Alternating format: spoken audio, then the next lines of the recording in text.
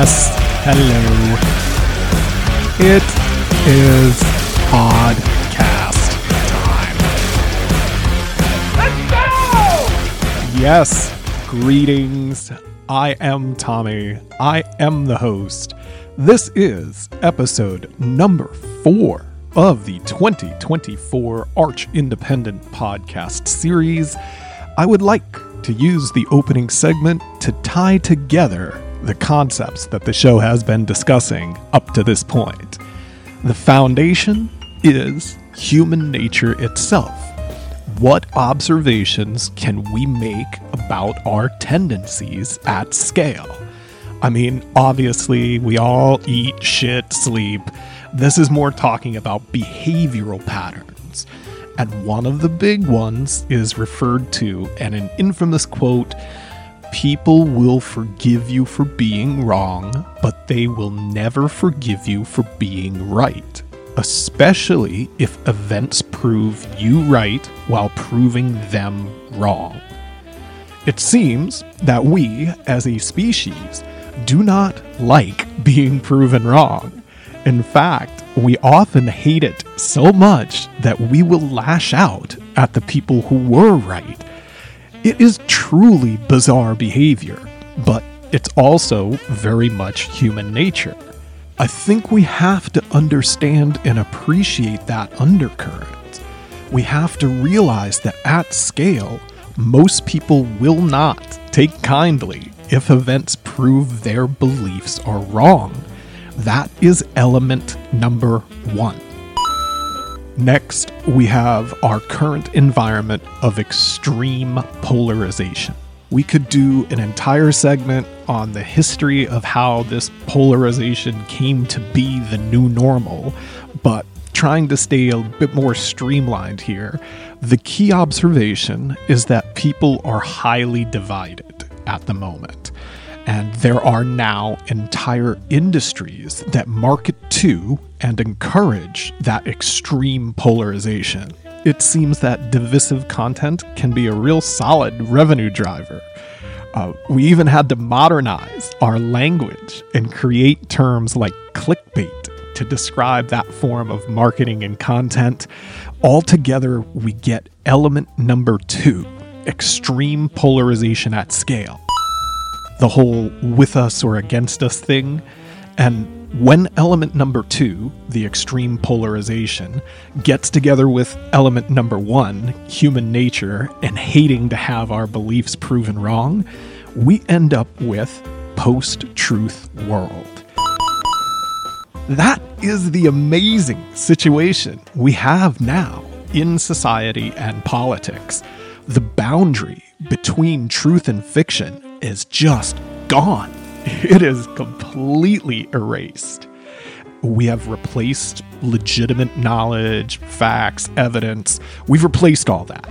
Now it's just a never-ending series of fake narratives that are meant to comfort folks so they never have to be proven wrong. We just get rid of anything that might be contrary to our ideology. And massive media industries help us live the role every step of the way. That's the quick summary of the concepts of the 2024 Arch Independent podcast series. I think it's really fascinating because it's so goddamn strange. We live in this awesome anomaly. I think most people would say they appreciate being corrected when they're wrong. But in reality, most people don't. That's element number 1, human nature. We see that most times people hate anyone that proves them wrong. They do not appreciate it, not one bit. Similarly, element number 2, our current extreme polarization, most people would say that they're tolerant. But in reality, they aren't. They can't stand people who do not share their opinions. And throughout history, we see this as well. Dissidents and outliers are viciously attacked. We are not a tolerant species, not one bit.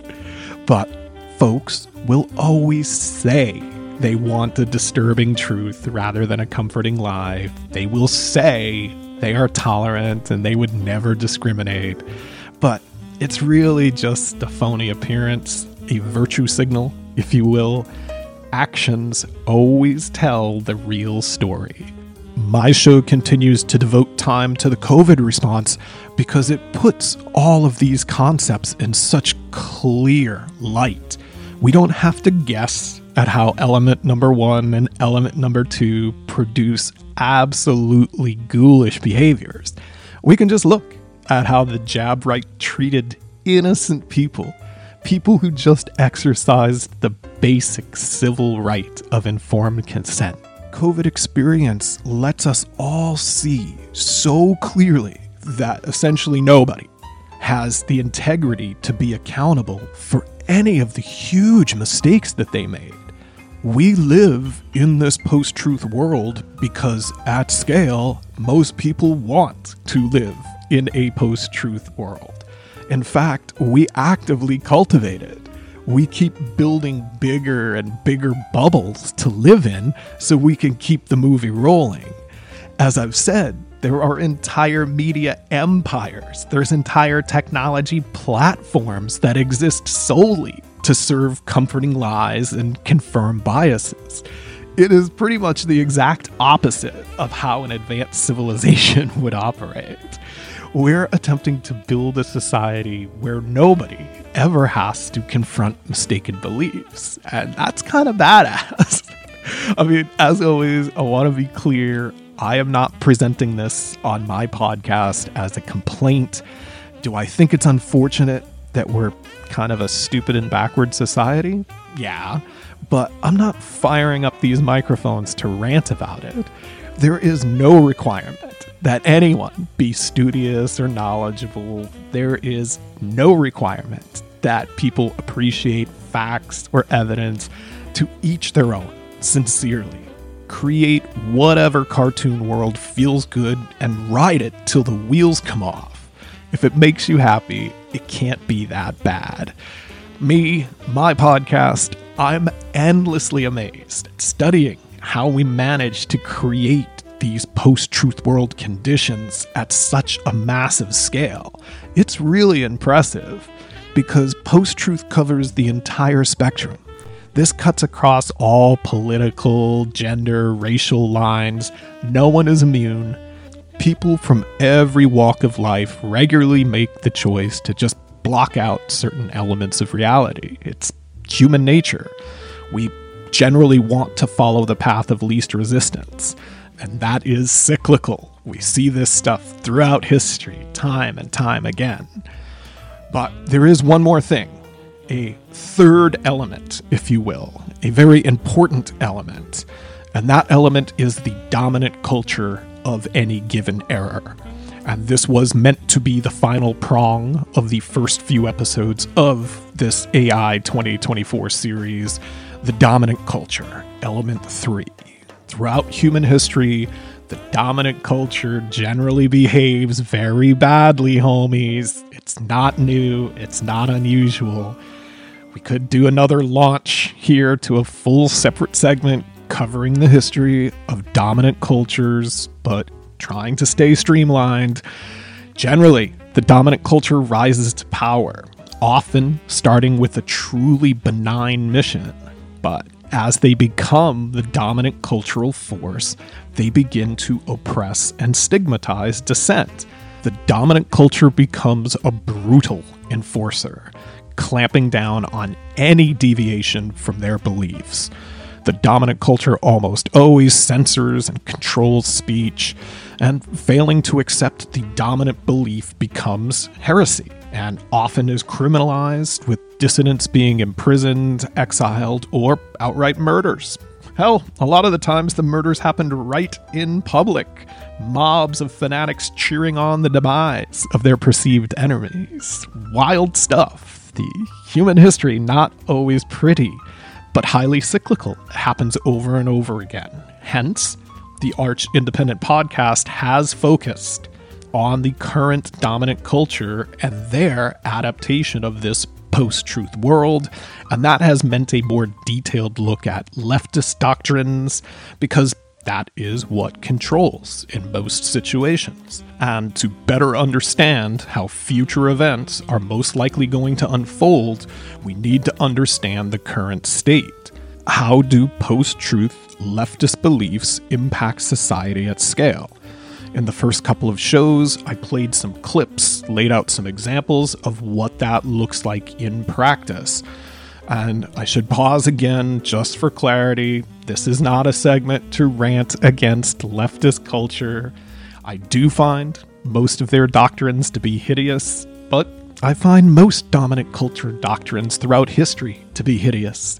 It's not an op-ed about flawed ideologies. It's supposed to be a documentary-style show about how element number 1 and element number 2 come together at scale and produce post-truth world. And then how is that post-truth world paradigm utilized by element number 3, the current dominant culture? That should guide some of our expectations for what's going to happen in 2024 and beyond. The fact is, we are at a super polarized moment in history.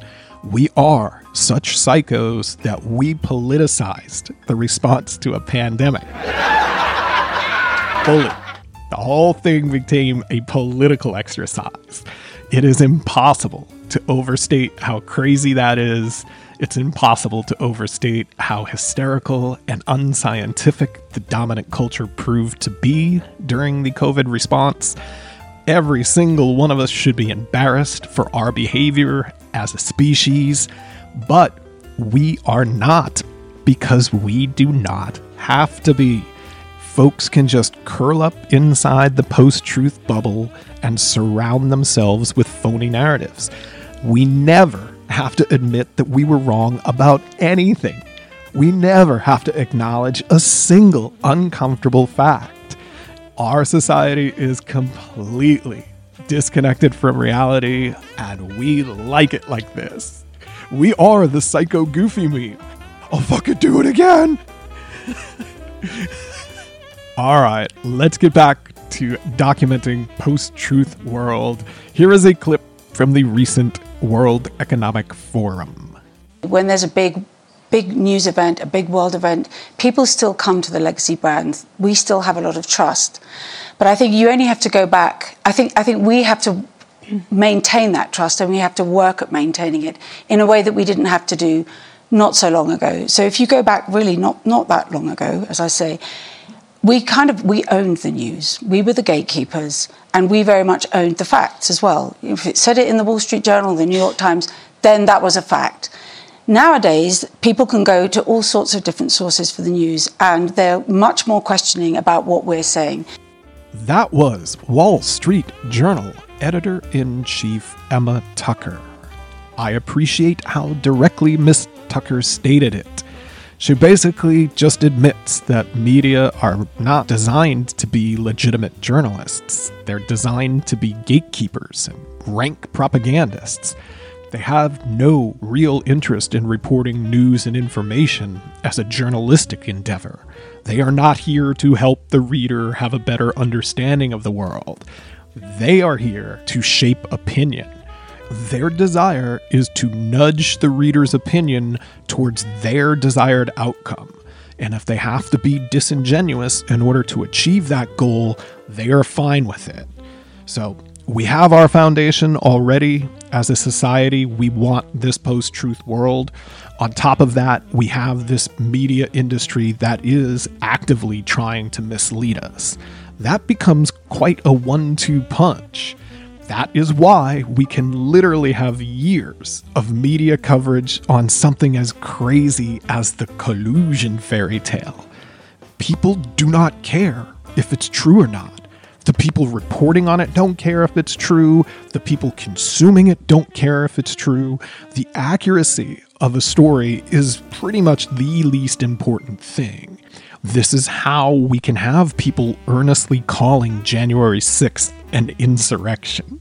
This is how we can change the definition of vaccine to cover an untested jab that doesn't prevent infection or transmission.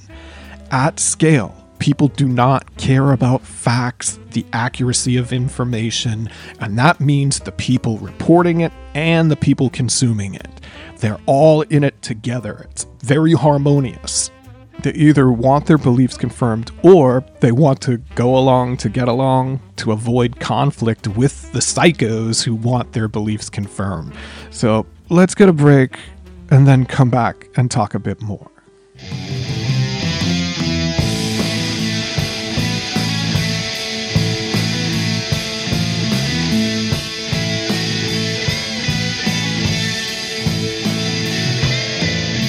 Hey now.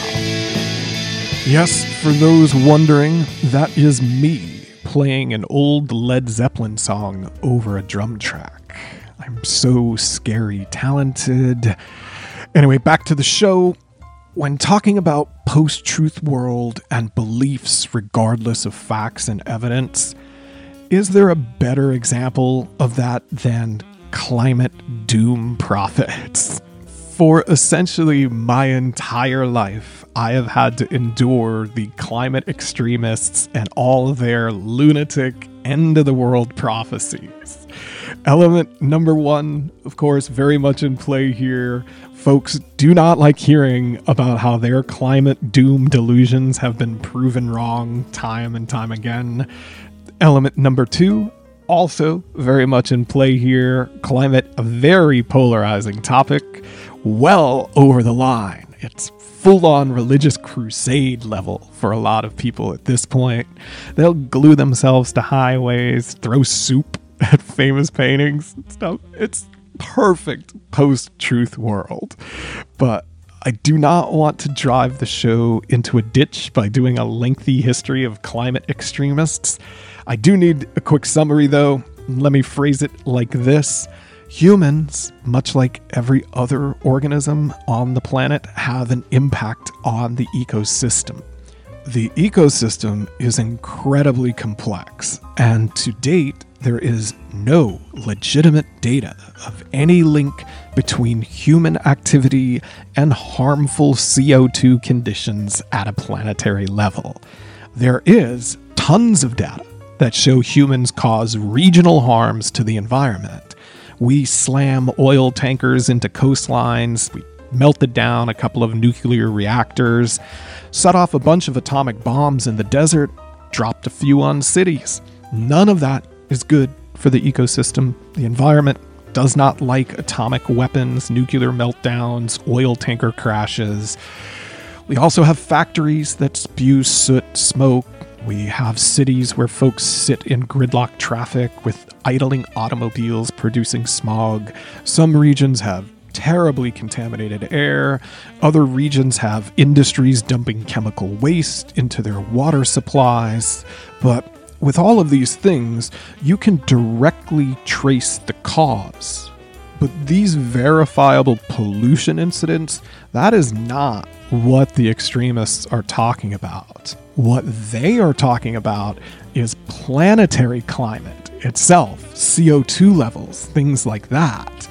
Even though there is no data or evidence that shows our current CO2 level is a threat of any kind. But in post-truth world, there does not need to be any evidence, especially when you have element number 3, the dominant culture here, and they're constantly pushing out these wacky fairy tales about the end of the world and how you can be a hero that saves the planet from climate doom. Turns out people really like hearing that they are a hero who's saving the planet, so it's going to be really hard to get them divested from that narrative. And if you come along and start pointing out how these climate doomsday prophecies have not come true, they're not going to appreciate that. No. They're going to stomp around saying stuff like, the science is settled. Oh boy, the science is settled. How many people even know that courts made schools put a disclaimer on the Al Gore Inconvenient Truth documentary? Yes, the godfather of goofy climate doomsday prophecies himself, Al Gore. In England, government officials put an inconvenient truth into schools as part of the science curriculum. Now, there's some dominant culture for you. Leftists can insert their ideology into the schools because they control the institutions. Same way the religious right used to force kids to pray when they were the dominant culture, we just swapped out "you're going to hell" for "the world will end in 5 years." It's always one kooky cult or another. Anyway, an inconvenient truth was put into the science curriculum for public schools in England. But an inconvenient truth was so packed full of false and exaggerated claims, the schools got sued. It's known as the Dimmock case, Dimmock. The judge ruled that an inconvenient truth contained 9 scientific errors, and thus must be accompanied by an explanation of those errors before being shown to any public school children. The judge said that showing the film without the explanations of error would be a violation of education laws. Let me just grab one quick passage from the ruling. Quote, Mr. Gore has established his case that the views in the film are political by submitting that he promotes an apocalyptic vision, which would then be used to influence a vast array of political policies, end quote. It is such a great ruling. So an inconvenient truth is packed full of scientific errors, and Al Gore admits that the views are purely political, not scientific, and they are designed to influence policy. It's all a big fat pack of lies intentionally designed to influence policy. But more importantly, we should ask, did anyone pump the brakes on their climate hysteria after it was revealed that Al Gore just made it all up because he wanted to influence policy in a certain way? No, of course not. Post-truth world, baby. The extremists didn't pump the brakes for a second. Here in the US&A, you may recall that Glacier National Park in Montana had put up warning signs for their visitors that were titled "Goodbye to the Glaciers."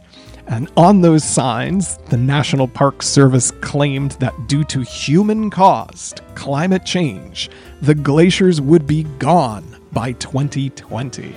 Well, 2020 came and went, and the glaciers were still there. All of them, big as ever. In fact, most of them have been growing. You know what is gone, though? The no more glacier warning signs. Those have all been replaced. With what, you might ask? Let me read it to you. Quote, when the glaciers will completely disappear depends on how and when we act. One thing is consistent. The glaciers in the park are shrinking. End quote. How badass is that?